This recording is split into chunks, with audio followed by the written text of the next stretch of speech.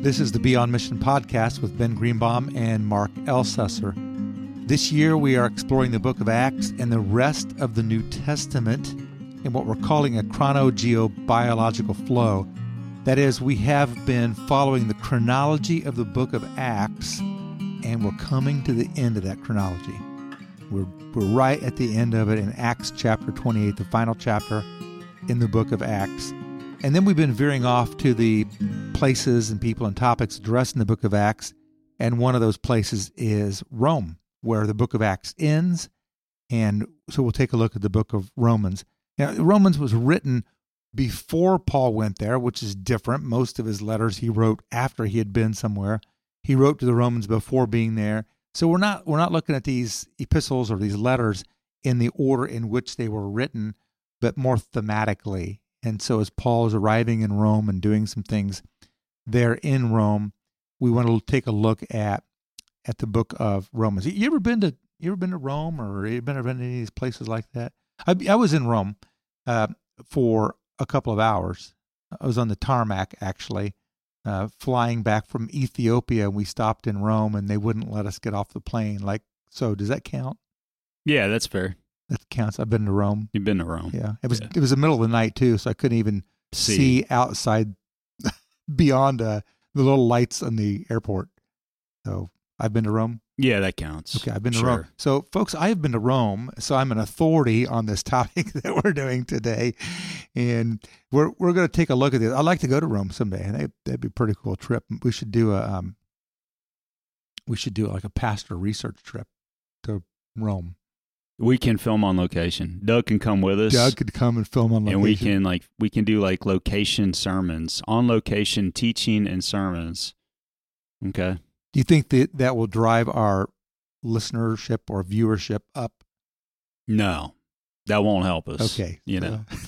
My mom's influence is only so much. Will she fund the trip? We can ask. Okay. It never hurts to ask. Right? Yeah. No. Okay. No, because a no is same as not asking. That's right. You sound like a couple of car salesmen here. That's true. That's right. I think about jobs that I would have been horrible at. That would have been one. I'm just not a good salesperson. I would have told everybody, this car has problems with the carburetor, and that one over there, transmission problems. And I, just knowing what the bottom line would have been, look, you can purchase this car for this price. This is where they'll go. So right. Just take the 15% off the top and you're good. Yeah. Though right now you got to buy everything at sticker price. Is that still the case? Yeah. As I'm coming up on the year anniversary of purchasing my last vehicle, after having to get rid of the car that I had had for 18 years and put 250,000 miles on, it was the greatest car I've ever owned. And so I went out and bought another Camry, but had to pay full sticker price because that's where the market is at. And then on top of that, thankfully, when I bought the car last year, interest rates were okay compared to now. But back in January of 2021, you could get like pretty much a 0% interest rate on a car purchase. And at that time, my oldest daughter was busting my chops about, hey, you should go get a car because get rid of, because we had a car for a long time. It had some issues. She's like, get rid of the car and go buy a new car, 0% interest. Dad, now's the time to buy. And then having to pay like 2.5% interest on it last year. She's like, she was giving me the business for it. My 15-year-old kid. She has reminded you? Yeah. Maybe she can book our journey to Rome. Yeah, maybe. Because she's got this thing figured out how we can. Yeah. Well, I just told her I was going to make up for it by charging her rent. So that sounds fair to me. That's a good way to do it. All right. So, Paul, interestingly enough, he had to pay rent when he was in Rome under arrest. And so let's take a look at that story. It's in Acts chapter 28. And this is after the long journey on a ship, and they were shipwrecked and got on another ship and finally made it there. And so we're in Acts chapter 28. Let me pick it up at verse 11. After 3 months, we put out to sea in a ship that had wintered in the island where they were shipwrecked. It was an Alexandrian ship with the figurehead of the twin gods Castor and Pollux. I don't know anything about those twin gods, but it's an interesting thing to include. It's a very, very Greek god type of ship that was going off there. We put in at Syracuse and stayed there 3 days. From there, we set sail and arrived at Rhegium. The next day, the south wind came up, and on the following day, we reached Puteoli. After we go to Italy, we'll have these pronunciations down, brother. So, in other words, they've gone off this island, and they're arriving at the mainland of Italy now. And it says in verse 14, there we found some brothers and sisters who invited us to spend a week with them, and so we came to Rome. So this is the first time Paul's made it to Rome, which was his desire for a long, long time. The brothers and sisters there had heard that we were coming, and they traveled as far as the Forum of Appius and the three taverns to meet us. At the sight of these people, Paul thanked God and was encouraged. When we got to Rome, Paul was allowed to live by himself with a soldier to guard him. So there's the case. He had to rent his own property, but they put a soldier there under this house arrest to guard him until he could appear before the Roman Caesar. And it says, skipping down all the way to verse 30, for 2 whole years, Paul stayed there in his own rented house and welcomed all who came to see him. He proclaimed the kingdom of God and taught about the Lord Jesus Christ with all boldness and without hindrance. So a couple things that I just wanted to touch base on. We talked recently about when Paul was in Caesarea, which was over on where Israel is, and he was under arrest there for 2 years.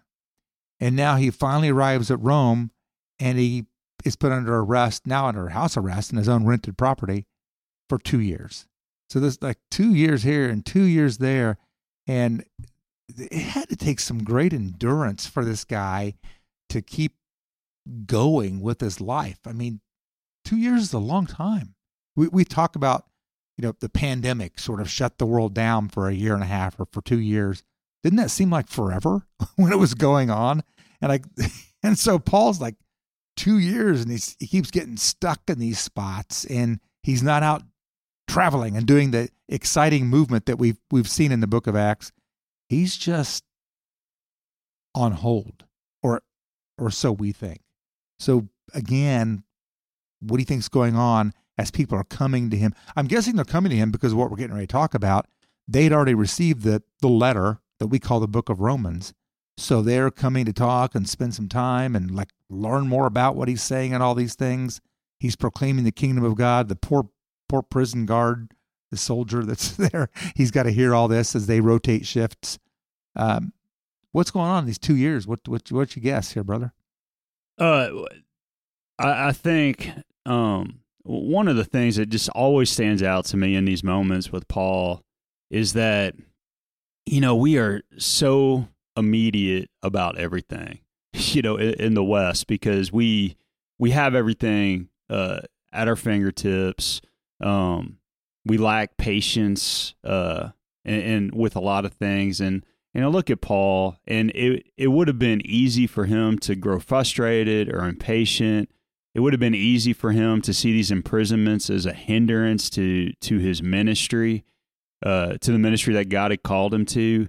And yet Paul doesn't look at life through that lens, because Paul looks at life through the lens of God's sovereignty. And so Paul knows that God is ultimately in control, and that if he is in jail, this is where God has him. And so rather than growing impatient, rather than growing frustrated, Paul looks at it through the lens of, okay, God has me here. What has God called me to do while I'm here? And that's one of those one of the things that we see constantly with Paul, with his life, that really, as a pastor, has always been a source of encouragement to me, because ministry takes forbearance, it takes patience. Mm-hmm. And a lot of times we have a tendency to dive into something and think that we need immediate results. We look at things we have a tendency to look at metrics. Well, where are we after 3 months? Where are we after 6 months? Where are we after a year? And while those things can be important, also, again, going back to the question of, am I being faithful where God has me? Am I being faithful to live into the call as to where God has me? And so you look at Paul's life, and again, doesn't grow impatient, doesn't grow frustrated, just gives himself to the ministry that God has called him to. And in this time in Rome, he has a ton of ministry that he accomplishes. Yeah, he's writing all kinds of letters. Right. Now, it's different than what he's been doing because he's not going from place to place, but now it's like God's got him basically on hold so that he can communicate. He can take a hot second to communicate to all these places that he's been, or all these places that he's hoped to go, or all these places like Colossae that, he sent people to, or people have shared with him about the ministries that's happened there, and he's making all of these awesome connections through the letters that he's writing. He's making all of these, he's using it as an opportunity to offer encouragement, to offer correction, but to communicate with these churches throughout the region. So much for the right to a speedy trial, right? Because that's not the way it worked. I guess Caesar's court system was backed up because they keep having these 2-hour delays, and in the meantime, he's just waiting for somebody to hear his case. So they're coming and talking to him, and perhaps some of them had been familiar with what we call the Book of Romans, this letter he had written to them. And so I'd like to take a look the next several weeks at the Book of Romans. We will not be able to cover it all. So there you have it. It's 16 chapters long, and we have a handful of, 3 or 4 weeks we're going to talk about it. So we won't be able to cover all of it by any means whatsoever. But I just want to just use this as an opportunity to jump in and take a look at what he wrote in the book of the book. You've spent some time in the book of Romans. Your seminary time, you spent some time in Romans, right? You did some prep work in Romans, and you've. Am I right about that? Romans is like a thing you've spent some time dwelling on. Yeah, I've spent a lot of time in Romans. When I was in seminary, now granted, this was 20 years ago. I translated Romans, and so that was one of the Greek classes that I had was specifically focused on Romans, and so I had to translate. I had to write multiple what they call exegetical papers on Romans. I've got like a 50-page single-spaced exegetical that I wrote 20-something years ago on Romans, on like 4 verses in Romans chapter 3. So yeah, I've dwelt there a bit. I'm not sure how much I've retained. Hopefully some. And so anyway, that's where I'm at. I think it's going to be a good conversation. Yeah, we'll see. There's too much to cover here for either of us. That's for sure. But man, it's chock full of just stuff. Like you said, you focused on 4 verses. You could probably write that paper on almost any 4 verses in the book of Romans, because there's just a lot of stuff, right? Yeah, there's a lot of stuff there, and not just the book itself, but even the role that Romans has played in church history. Mm-hmm. I mean, it's Romans chapter 1 verses 16 and 17 that are basically the impetus to the Protestant Reformation. It's what turned Martin Luther. And there's a lot of others that are responsible for the Protestant Reformation. We focus on Luther, and Luther's heart was completely changed and transformed by his study, by his translation of Romans, specifically those 2 verses, 16 and 17 in chapter 1. So those verses say this: "For I am not ashamed of the gospel, because it is the power of God that brings salvation to everyone who believes, first to the Jew, then to the Gentile. For in the gospel, the righteousness of God is revealed, a righteousness that is by faith from first to last, just as it is written, the righteous will live by faith." That's a powerful verse. And I think we're going to be looking at some of those themes. I'd like to spend some time in Romans 2 today, but some themes that are addressed there, in particular the righteousness of God. So let's take a look at Romans chapter 2, again, only part of it because of time constraints and just the depth that takes place here. But we'll begin in verse 1 of Romans chapter 2. You therefore, which means you should have read Romans 1, which we're not today, but you therefore have no excuse, you who pass judgment on someone else. For at whatever point you judge another, you are condemning yourself, because you who pass judgment do the same things. Now we know that God's judgment against those who do such things is based on truth. So when you, a mere human being, pass judgment on them and yet do the same things, do you think you will escape God's judgment? Or do you show contempt for the riches of his kindness, forbearance, and patience, not realizing that God's kindness is intended to lead you to repentance? I love that phrase, Ben, that last part of that God's kindness is intended to lead you to repentance. Sometimes I think we can get stuck on the word of God's judgment, escape God's judgment at the end of verse 3. And it's real. God's judgment is a real thing. But his kindness is part of that judgment. And his desire for us is that we will repent, that we'll change our mindset, we'll turn our lives around, we'll stop facing toward the mirror of life or the shiny things of life, but rather we'll turn our eyes toward the cross of Christ. And that this verse, in verse 4, the riches of his kindness, his forbearance, his patience, his kindness, they're all called to penetrate our hearts and turn us away from a heart, as the reformers would say, curved in on itself, to a heart that's bent toward the goodness and kindness and peace and patience and love of God in our lives. What do you think about when you think of God's kindness that's intended to lead us to repentance? Yeah, God's kindness, God's patience, which a lot of these words, these terms reflect the fruit of the Spirit that Paul writes about in Galatians chapter 5.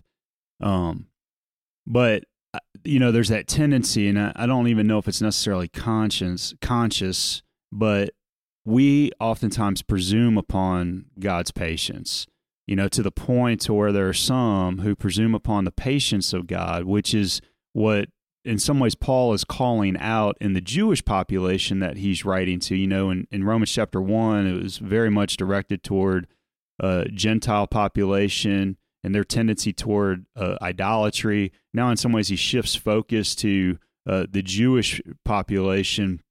And one of the things he's saying is look, don't take God's patience and basically not, judging you and not just throwing you under his wrath. Don't presume upon God's patience to where you don't believe you're not going to face judgment. Instead, look at the kind-heartedness of God and his patience with you in wanting you to repent, to turn your hearts to him.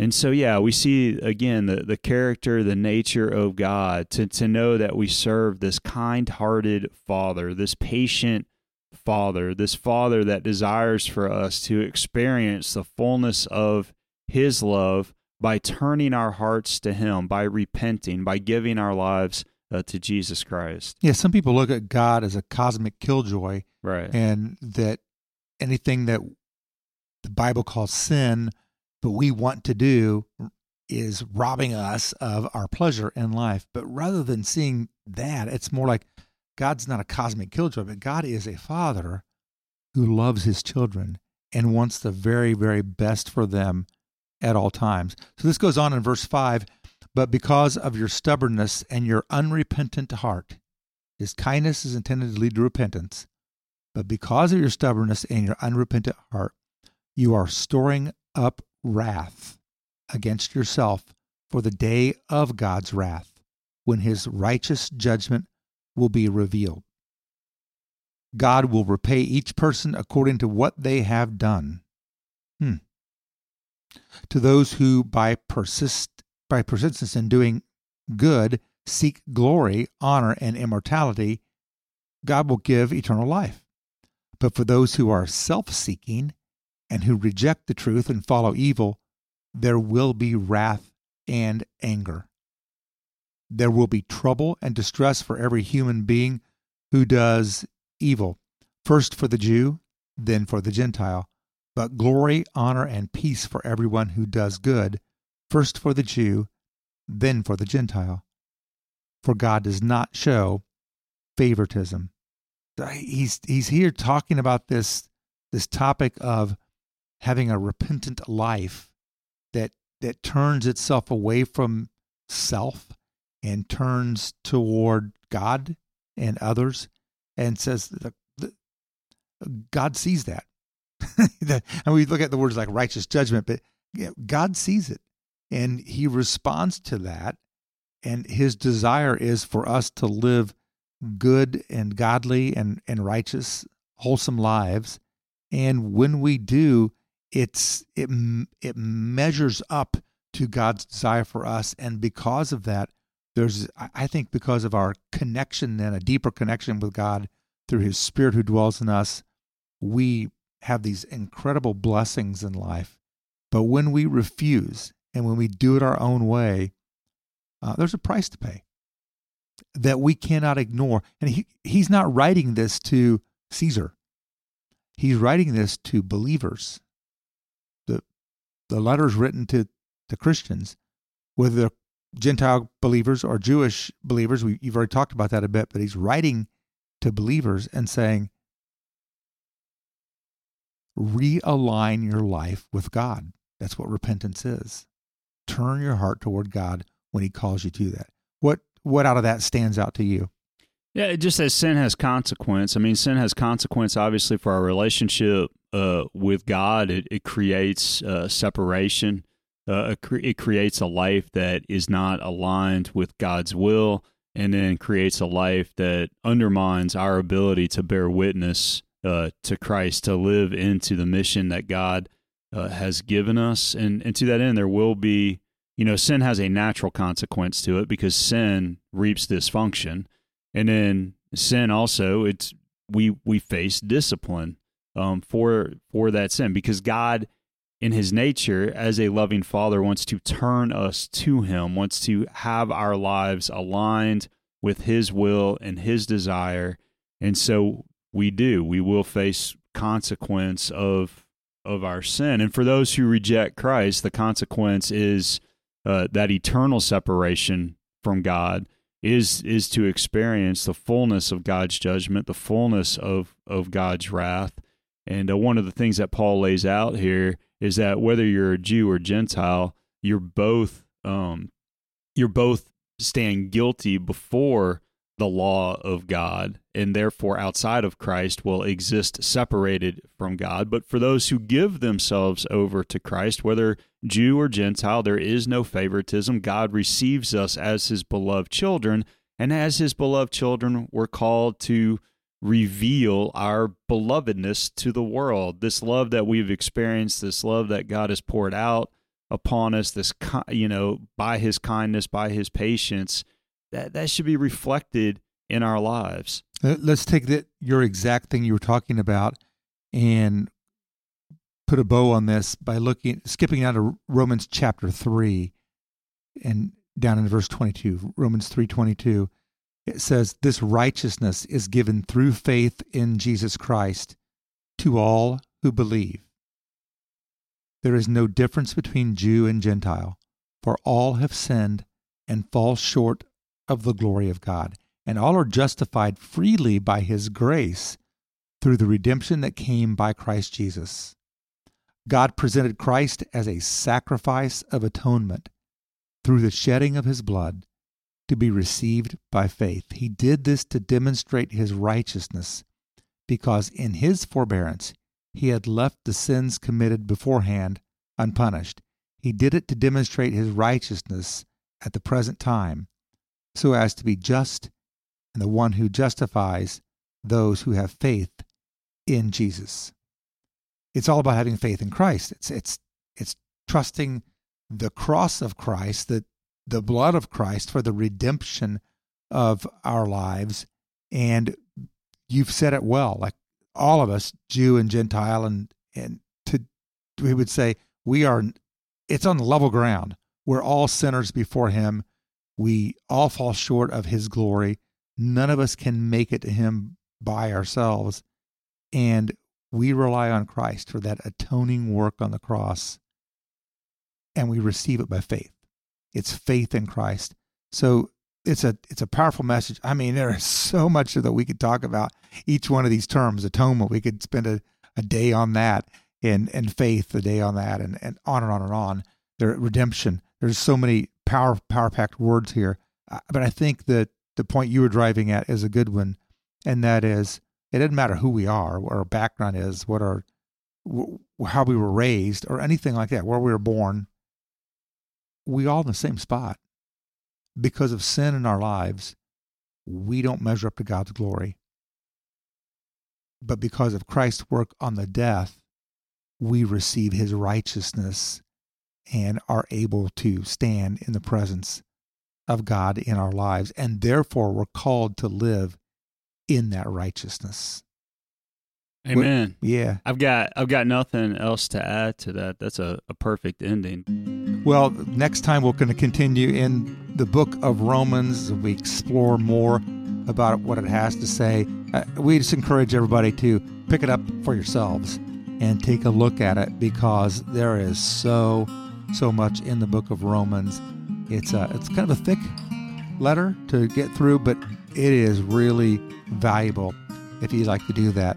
Until next time, have a great week.